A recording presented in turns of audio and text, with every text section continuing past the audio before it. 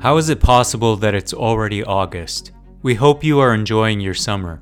Backed by popular demand is our AirPods Pro giveaway. Members who successfully answer our bonus content quiz will be entered for a chance to win a pair of AirPods Pro. To participate, you must have access to the bonus sections of the podcasts, which you get by becoming a member. Members also receive an ad-free listening experience, an evening newsletter, an invitation to join the DSR Slack community, and more. Best of all, if you become a member in the month of August, you'll receive 50% off the normal membership price. Visit thedsrnetwork.com/buy and enter code BONUSCONTENT, one word, at checkout. That's thedsrnetwork.com/buy and code BONUSCONTENT. Thank you for your support. Hello, I'm Riley Fessler, producer of the DSR network of podcasts. In light of the shocking death of Yevgeny Prigozhin, today's From the Archive comes from May of last year. The episode features a conversation imagining what the world would look like without Vladimir Putin. The episode also features originally members-only content, so if you want to hear more like this every week, be sure to become a member. Enjoy. 12, 10, 28, 2, 23. This is Deep State Radio, coming to you direct from our super-secret studio in the third sub-basement of the Ministry of Snark in Washington, D.C., and from other undisclosed locations across America and around the world.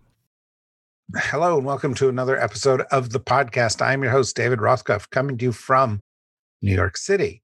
Also in New York City, Michael Weiss. Michael is the news director at New Limes Magazine and the co-author of The Menace of Unreality, How the Kremlin Weaponizes Information, Culture, and Money, and a forthcoming book on Russian espionage. Joining us from Washington, D.C., we have Andrea Kendall-Taylor. Andrea is Senior Fellow and Director of the Transatlantic Security Program at the Center for New American Security and former Deputy National Intelligence Officer for Russia and Eurasia. And also in Washington, we have Ed Luce.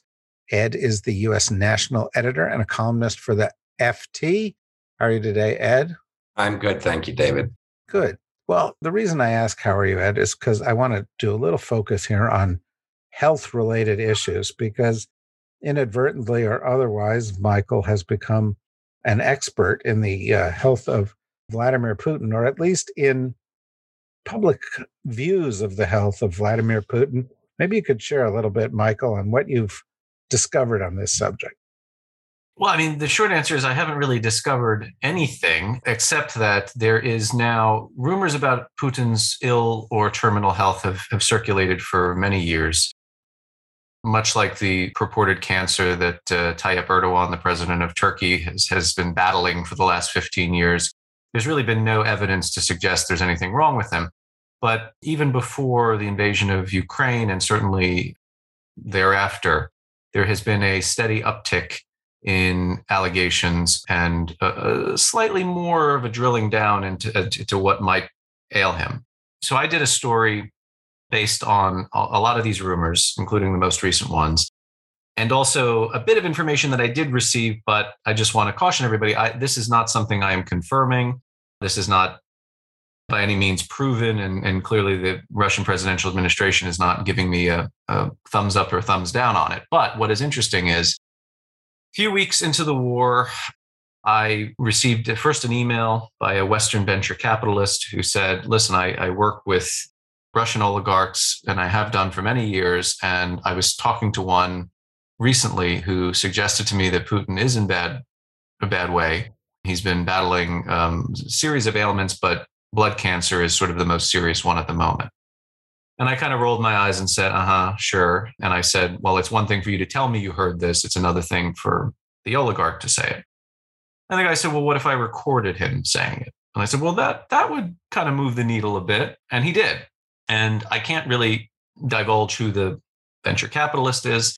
And I was honor bound not to divulge who the oligarch is, because that was the condition of me receiving the tape. And also from an ethical standpoint, I mean, the guy didn't just talk about Putin having cancer. He also railed against Putin's war, said he's destroyed Russia. He's taken us back 50 years. He's crazy. We all hope that he dies of his oncological problems and so on and so forth. So if I were to disclose this person's identity, he would be susceptible to state retaliation. And that's not something I want on my conscience. But suffice to say, I was able to, establish that it was indeed the guy who I'd been told would be saying these things, distinctive voice, and he more or less identifies himself on the tape. And B, he is seen to be close to the Russian government. And I had a former European security chief who said that in 2014, he was part of a select group of people, mostly businessmen, who had to kind of come to Jesus with Putin personally, because Putin was saying, I'm going to take over Crimea, and you need to gird your loins for international economic blowback. And let me also explain why I'm doing this. Really the definition of an oligarch, it isn't just a Russian billionaire. It's somebody who acts as a plenipotentiary of the regime, is kind of the public face, laundering Russia's economic reputation, peddling influence, and so on. And indeed, most of this conversation that the guy had wasn't about Putin and his health, was about how do I, meaning the oligarch, indemnify myself from the international stain that is Russia now, the pariah effect, sanctions, et cetera. I can provide affidavits from various banks in the European Union and so on and so forth. So I found it newsworthy that these rumors have reached such a high level, and also certainly newsworthy that somebody of this guy's stature is just quite down on the Russian president and is pining for his death.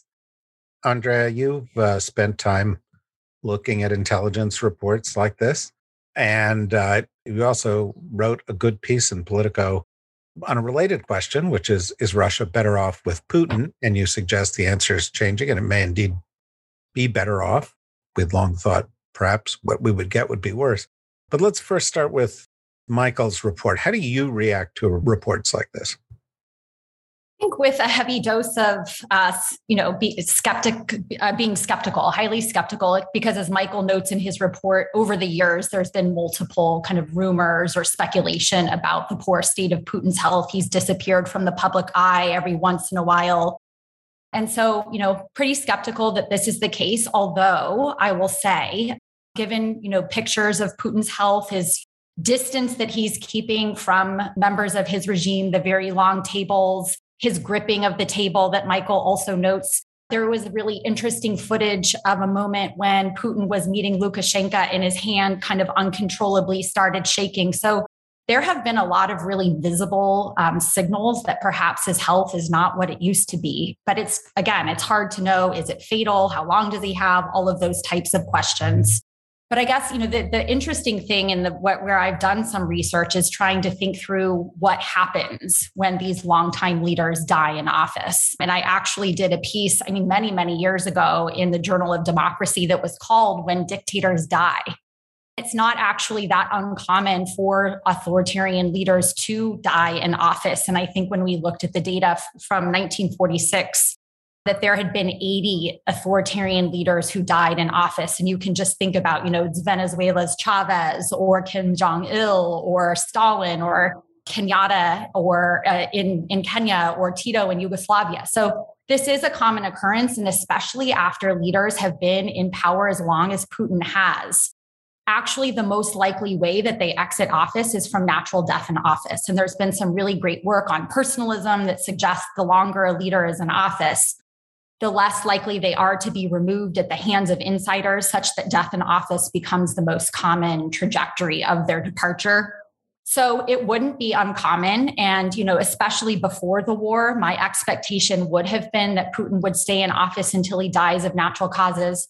I think the headline or the key takeaway in thinking about what it would mean for Russia is that it's actually tends to be a remarkably unremarkable event. And that when authoritarian leaders die in office, in a vast majority of cases, so when we looked at all of the cases, it was about 85% of the time, the same authoritarian regime persists. And even in these highly personalist regimes, which tend to be highly contingent or, depend so strongly on an individual, it was something like in 75% of cases, the same authoritarian regime persists because all of the elite are looking around. They want to identify a consensus candidate who can protect their access to office. And so, if he does die, the key question would be how impactful, how consequential would that be for Russia? In all likelihood, authoritarianism persists, and we would get someone from within the same ruling elite who would likely be guided by many of the same overarching foreign policy principles that Putin is. So, Ed, before we move on to another subject, I'm wondering if you have a reaction to this, perhaps in the context of what if he lives? It looks like if he lives and this war continues in the direction that it's going, there are not many scenarios that suggest Putin will end up with more power or a better position or more global influence than he has right now, absent a role he might play in some global conflict, which would capture everybody's attention. But assuming that doesn't happen, it seems like he's on the downswing. What's your thought? One of the most interesting aspects to Michael's piece, which I thought was it was a very interesting piece all round, was the possible motivations of FSB putting out this directive to bureaus around Russia that Putin didn't have cancer, which of course then immediately implants the thought into everybody's head. And what are the wheels within wheels here? And whether there are games being played, palace struggles going on. And there have been other signs of that. I mean, I am by far the least, qualified person here to talk about what an oncologist or an endocrinologist, I can't even pronounce it, would say, or what signs of ill health would be, even though I did notice the same hand waving with Lukashenko and table gripping and foot tapping and puffiness in Putin's face, and have the same hopes that, maybe this nightmare can be brought to an end by the death of Stalin kind of situation. Oh, that scene was replaying in my head. A dictator seeing a little note slip out of this recording of whatever it was, Tchaikovsky, Shostakovich, from the really annoyed pianist who had her evening ruined, wishing him dead, and then he falls over and dies. It would be lovely to see Putin end like that. There is no possible way that Putin's power is being enhanced right now. It's, I'm sure, a very tight grip and a very chilling effect he has on anybody who is in any way discussing possible ways of sidelining or removing him or getting him to countermand this reckless war, this mega epic miscalculation. But that the costs of doing that are so high that let's just assume he isn't about to die and he isn't about to be strangled with piano wire. We're going to see a dictator who's going to keep a tighter grip than he had before, because he's going to be more paranoid. He's going to be feeling less secure. He's going to be more dependent on others, notably China, and therefore presumably more willing to make domestic threatening concessions to China in order to keep his power. We saw on Monday him meeting the regional CSTO leaders, five of them. Only one, Lukashenko of Belarus, was prepared to support what he's doing in Ukraine. The other four, Kazakhstan, Kyrgyzstan, Tajikistan, and Armenia, were not. Pretty remarkable. These are near abroad, if not client states, then or puppets, certainly very, very close allies. They're not prepared to support him. We've got former colonels, greatly respected defense analysts on TV saying that Russia is geopolitically isolated. So I'm trying to think of a good way that a live, relatively healthy Putin can thrive in this job. And I can't. You also asked that question about is Russia better without Putin? And I think, one thing to note from that piece that I with a co-author that I did in Politico was to try to push back on this notion that after Putin, it could be worse, right? Because what you hear in the Russia community over and over and over is be careful what you wish for. It just might be worse. And so what I did in this piece is we actually went and looked at all of these longtime leaders like Putin. So these leaders that have been there 20 years or more, a lot of them highly personalized, to see, well, what does happen when they leave? And we looked at, the propensity for coups and protests and larger state-based violence that include more than 25 deaths. And the moral of the story that we took away from the data was that actually these types of domestic instability are less likely to happen after a longtime leader leaves than in the latter years of a longtime leader's tenure. So we tried to push back on this notion of like, be careful what you wish for, to suggest, what might happen. Anything might happen, but we tried to at least make a kind of empirical data-based argument that it's unlikely to be worse. And given Russia's higher levels of wealth and education, that there is some upside potential that you might see some liberalization. And what we found after these longtime leaders leave is, although you tend to have another form of authoritarianism, that at least repression eases and there are some improvements. So I guess our moral of the story is it's for Russians to decide, but the US and others shouldn't hold punches for fear that what comes next might be worse, because we think that's unlikely to be the case. Interesting. So Putin is odious, horrible leader. One of the other world leaders that I've always felt was particularly odious is the president of Turkey. President of Turkey sort of won a little bit of kind of positive coverage recently as Turkey has come to the aid of Ukraine on a number of things.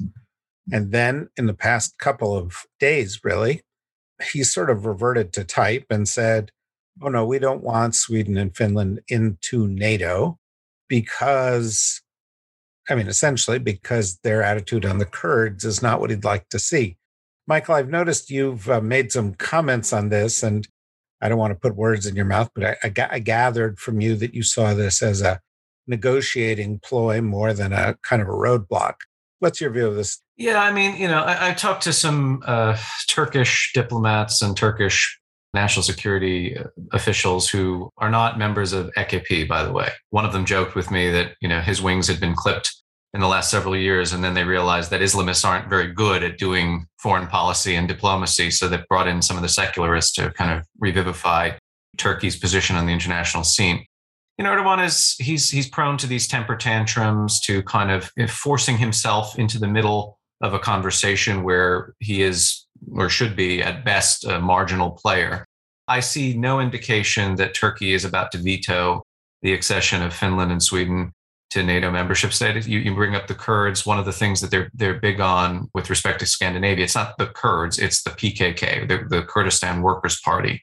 Scandinavian countries have allowed a lot of dissidents and former PKK members to kind of pitch their tents in Stockholm and Copenhagen and so on. And so you have to understand, the preternatural obsession for all Turkish national security, and this cuts across all swaths of the ideological spectrum, from the nationalist right to the left to the Islamist AKP party.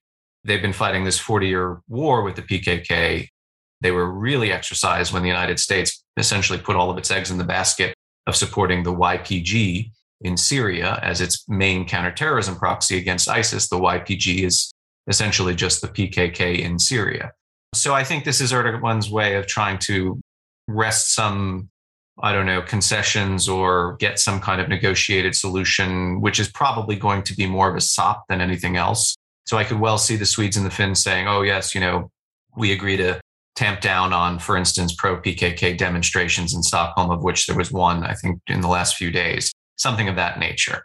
But as you alluded to, David, look, Turkey's role behind the scenes in helping Ukraine defend itself is a lot greater than what has publicly been broadcast. And that's for a reason, right? Because Erdogan has this weird bromance with Putin. Their differences tend to be the narcissism of the tiny difference, as Freud would say. They see eye to eye on a lot of things, including their international isolation.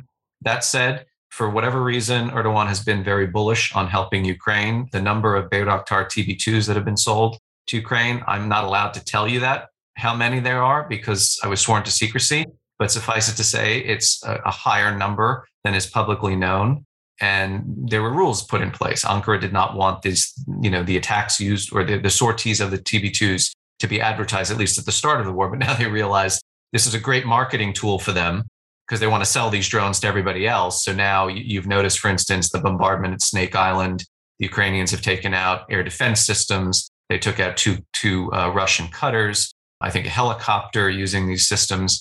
Turkey it's its own kind of black box, but for whatever reason, and I'll eat my words and proclaim myself very naive if this happens. I do not see Ankara spoiling this massive, massive development at the geopolitical level.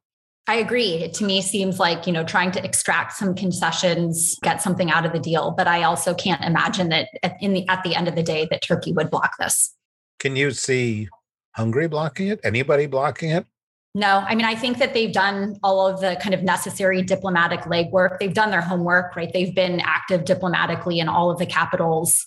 I mean, I think they understand, the risk that is involved in the period between the time that they put in their application and the time it would take all the member states to ratify. And I don't think that they would have moved forward if there were going to be serious reservations about having that ratified in national capitals. So my sense is, there is overwhelming support. I mean, we expect it to pass our US Congress is even, ahead of the August recess. So no, I don't anticipate any roadblocks.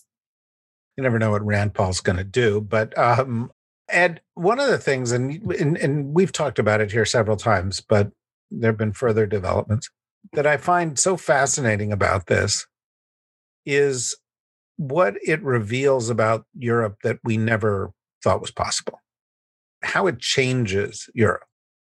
Finland and Sweden, historically neutral, have essentially run enthusiastically into the arms of NATO. I saw a story the other day about Switzerland tilting towards NATO after neutrality for hundreds of years. Putin then made very aggressive comments about what this would mean for Sweden and Finland if they were to enter NATO. And Denmark announced that they and the other Nordic states would, if Putin threatened Sweden and Finland, they would step up in a kind of a collective Baltic partnership. The Baltics have leaned forward on all of this. Meanwhile, Germany, not so much. Italy today announced that they were setting up ruble and lira accounts so that they could pay, or ruble and dollar accounts, so that they could pay for Russian oil and gas, which of course just plays right into the hands of Putin and keeping them afloat. The big countries of Europe are lagging the smaller countries of Europe.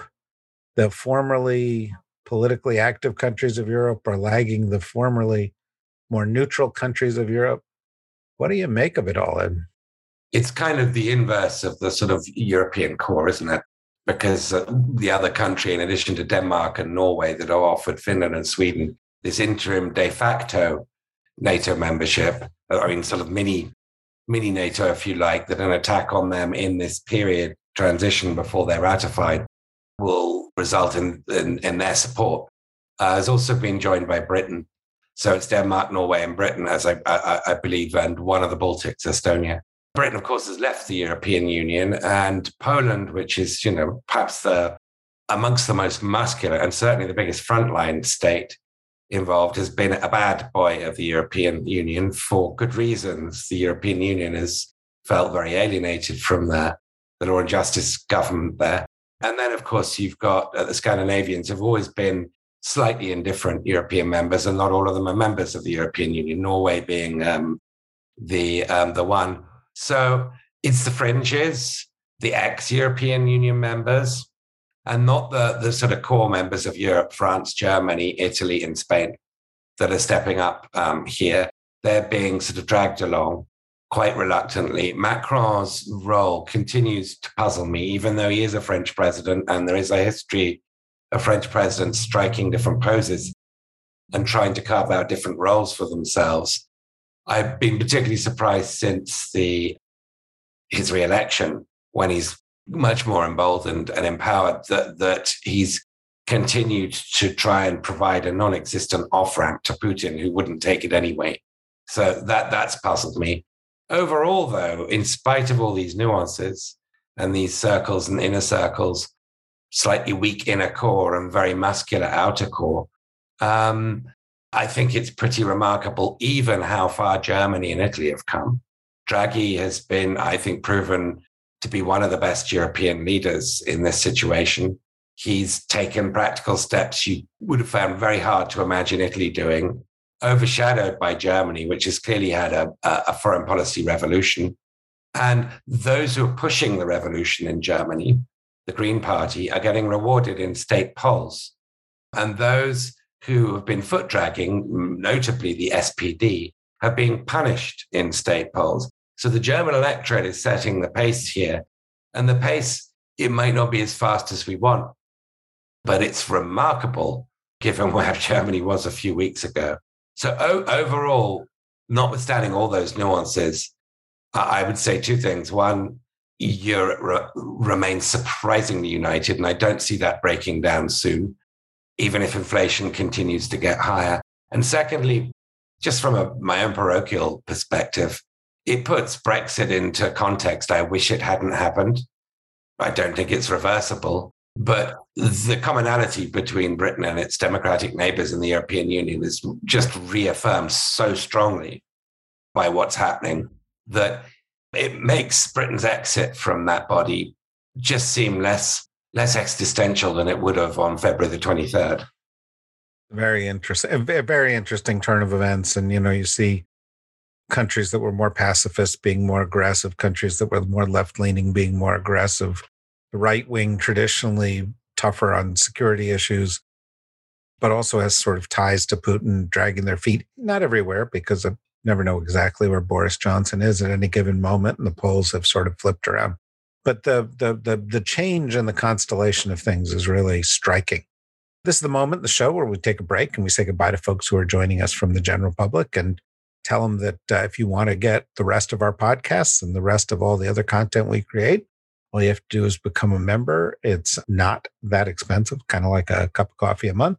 And you get a lot more content, a third more of every podcast, plus a lot of other content. And so you'll probably like it. And we encourage you to try it. We're, I think, in the midst of actually a record week this week in terms of new memberships. And we're glad for that and grateful for it. For all of your new members, hang around. You'll get to hear the rest of this episode. And we'll talk about what's happening now on the ground in Ukraine when we get back. Okay, so let's pick up there. Let me pick up with you, Michael. As we look at what's happening on the ground in Ukraine, it seems like the Ukrainians have broken through in Kharkiv, and the Russians have had some setbacks there, that Russia has made some incremental gains elsewhere in the Donbass, that people think it is less likely that Russia is going to be able to extend its power as it had intended to along the whole of the Black Sea coast, all the way across and into Odessa and beyond that. Where do you think we are in this thing? Are we, at anything like a tipping point, or are we in the midst of a slog of some period?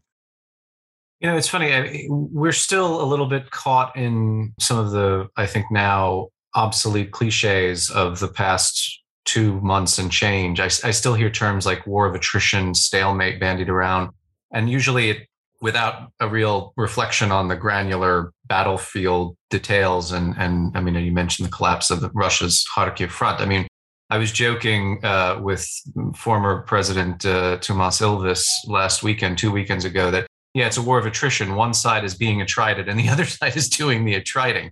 And I can show you maps of where we were on February 27th versus where we are today that really kind of drive that fact home. I mean, look, it is true that the Russian positions are far more entrenched in the east. In the south, they will proclaim a massive, massive victory when the Azovstal metallurgic factory is finally cleared. It hasn't been yet. There have been, they've evacuated some 300 Ukrainian defenders, but that could mean that there's anywhere between 600 and 700 still left. The Ukrainian government is taking the decision that we want to bring them out and get the medical care that they need for those who've been wounded. And we were going to do some kind of POW swap. We'll see what happens there. But it was never really the case that Mariupol was not going to fall to Russia at some point. The question is, what are Russia's strategic objectives and have they satisfied them? Well, the first was, of course, regime change, regardless of what Sergei Lavrov or Vladimir Putin or his Security Council will say. Absolutely, they wanted to decapitate the Zelensky government and install a puppet regime. They failed. And they failed largely because the United States did an amazing job at sharing intelligence, and the details of that are still coming to light. We can touch on that at another point. But now the real key is weapon systems the Ukrainians have been begging for 8 years, 9 years. they are finally beginning to get, including NATO standard howitzer systems, the M777, which the United States has provided. I think 90%, 95% of the guns that we've promised them are in the field now. And I'm already beginning to see the dividends of this. There's credible reports that the Ukrainians wiped out an entire company of Russians yesterday using our American-made artillery. They're also getting loitering munitions. They're getting the kinds of things that will greatly aid them and greatly degrade the Russians, particularly if the Russians keep playing it the way that they have. You know, we've been waiting for this kind of massive reveal of a new strategy and down to the level of tactical command that the Russians are simply going to reinvent themselves as a capable and fit fighting force. The Guardian yesterday had a story that Putin himself has taken control at the level of colonel and brigadier, which might account for why they're doing so poorly, frankly, particularly if we circle back to the original point of this conversation, which is his cognitive and physical state. Look, if there has been one top line takeaway from this conflict thus far, it is we overestimate Russia at our peril, and we underestimate the Ukrainians at even greater peril. They are creative, they're resourceful, they're resilient, and despite massive atrocities and the deaths of we don't know how many civilians, and we also don't know how many military, because they don't keep those numbers secret. In spite of all of that, their morale is through the roof. And every indication is that Russian morale is in the toilet and sinking all the time. And that's based on intercepts. That's based on even pro-Russian bloggers who are now condemning their own government, saying there must be active sabotage taking place in the ranks that we're performing so poorly. Yeah. And Ukraine won the Eurovision contest, despite a Russian effort apparently to hack it that was foiled. I mean, the Russians couldn't even undermine the Ukrainians.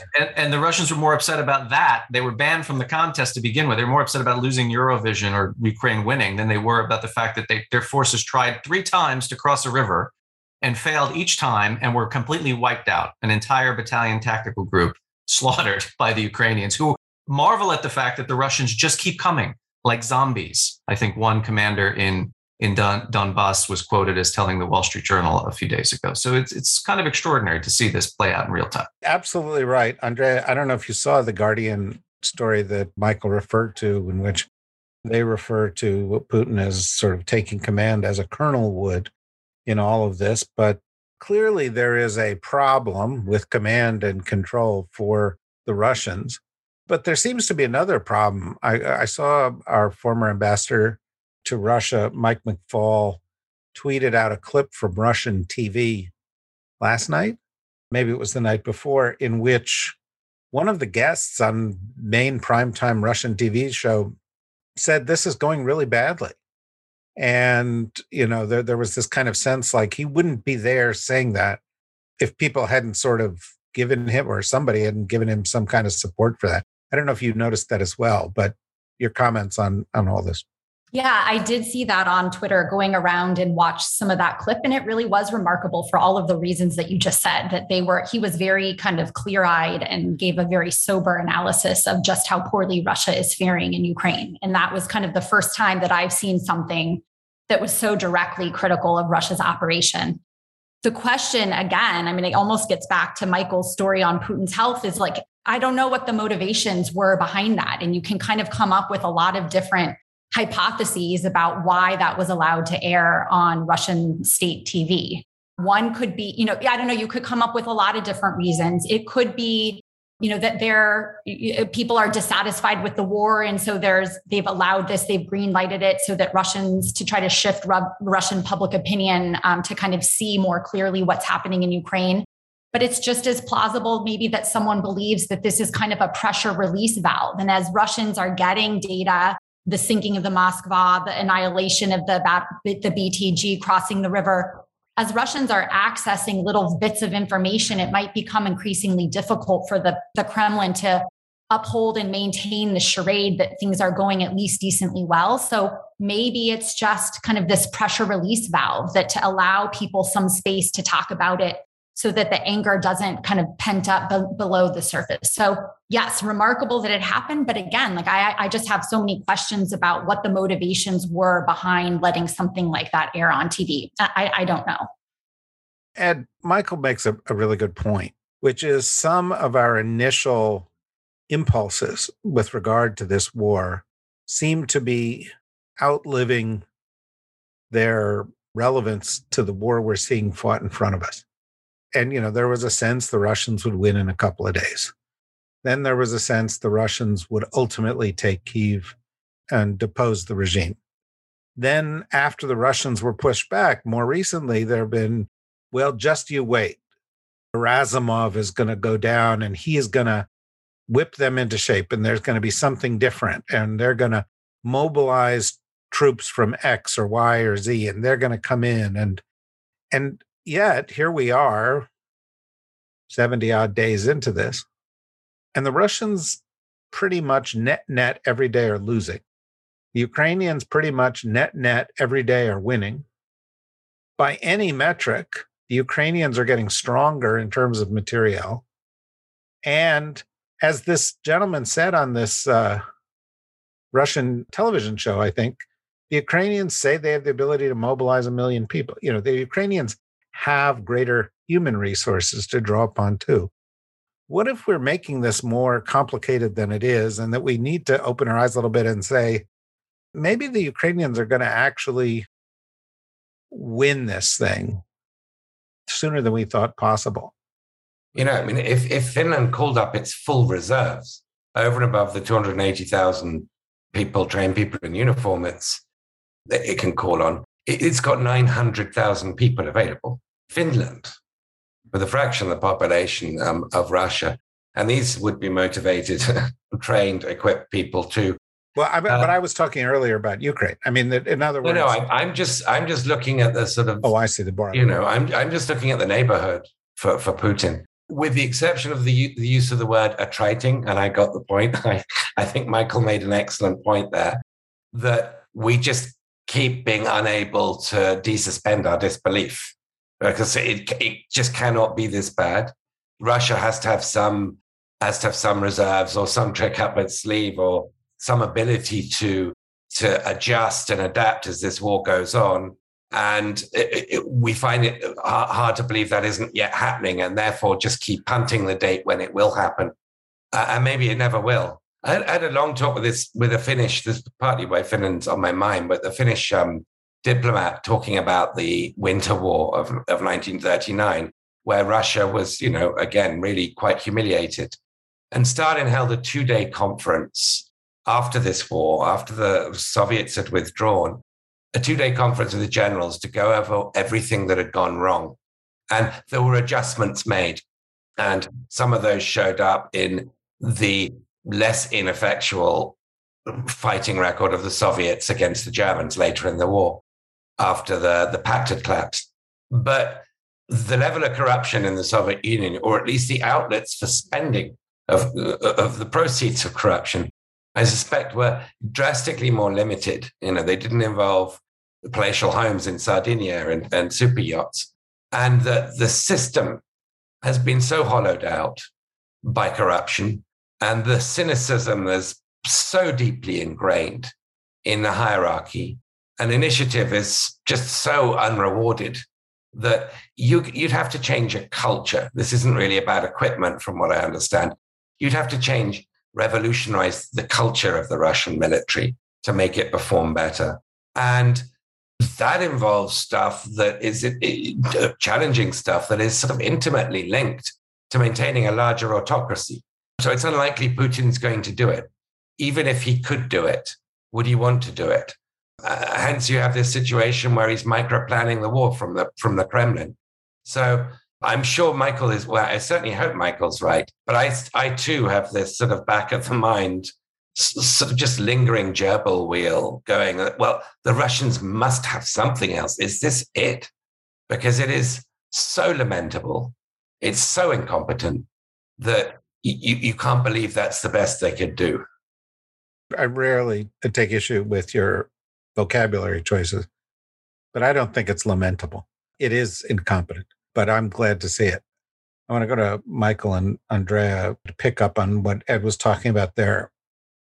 We've had conversations before, Michael, in which I've asked you to provide certain kind of prediction or analysis, and you always rightly say, well, I'm a journalist, I report what I see. based on what you see and based on what you said and based on what we've just discussed, it looks like not only is Ukraine in a pretty strong position here, but it's getting stronger. Do you agree? I do. It has still maintained at least a sufficient level of international solidarity. There was a report in Politico Europe yesterday with one very evocative sentence, which is that leaders in Western Europe used to fear what happens if Russia succeeds in its conquest of Ukraine. Now they are beginning to fear what happens if Ukraine wins. So in other words, what is the status quo with Putin and Russia when Russia has been just abjectly humiliated? Its military has been hollowed out. Its economy has cratered. Is a weakened Putin a dangerous Putin? This is another kind of favorite line that we're all bringing up. I mean, look, to come back to, again, the original point of discussion about Putin's health and how, more to the point, really, the perception of his health, his psychological and intellectual well-being. One of the hypotheses for why people are discussing that he might be ill, if not on his deathbed, is that were he to do something quite reckless and catastrophic, like give the order to deploy even a tactical nuclear weapon in Ukraine, much less launch ICBMs at the West, that order would not be carried out because nobody wants to go down with the ship if he's a dying animal. And there's this kind of dawning consensus view that he has taken Russia back 50 years. What for, right? And who comes next, to Andrea's point?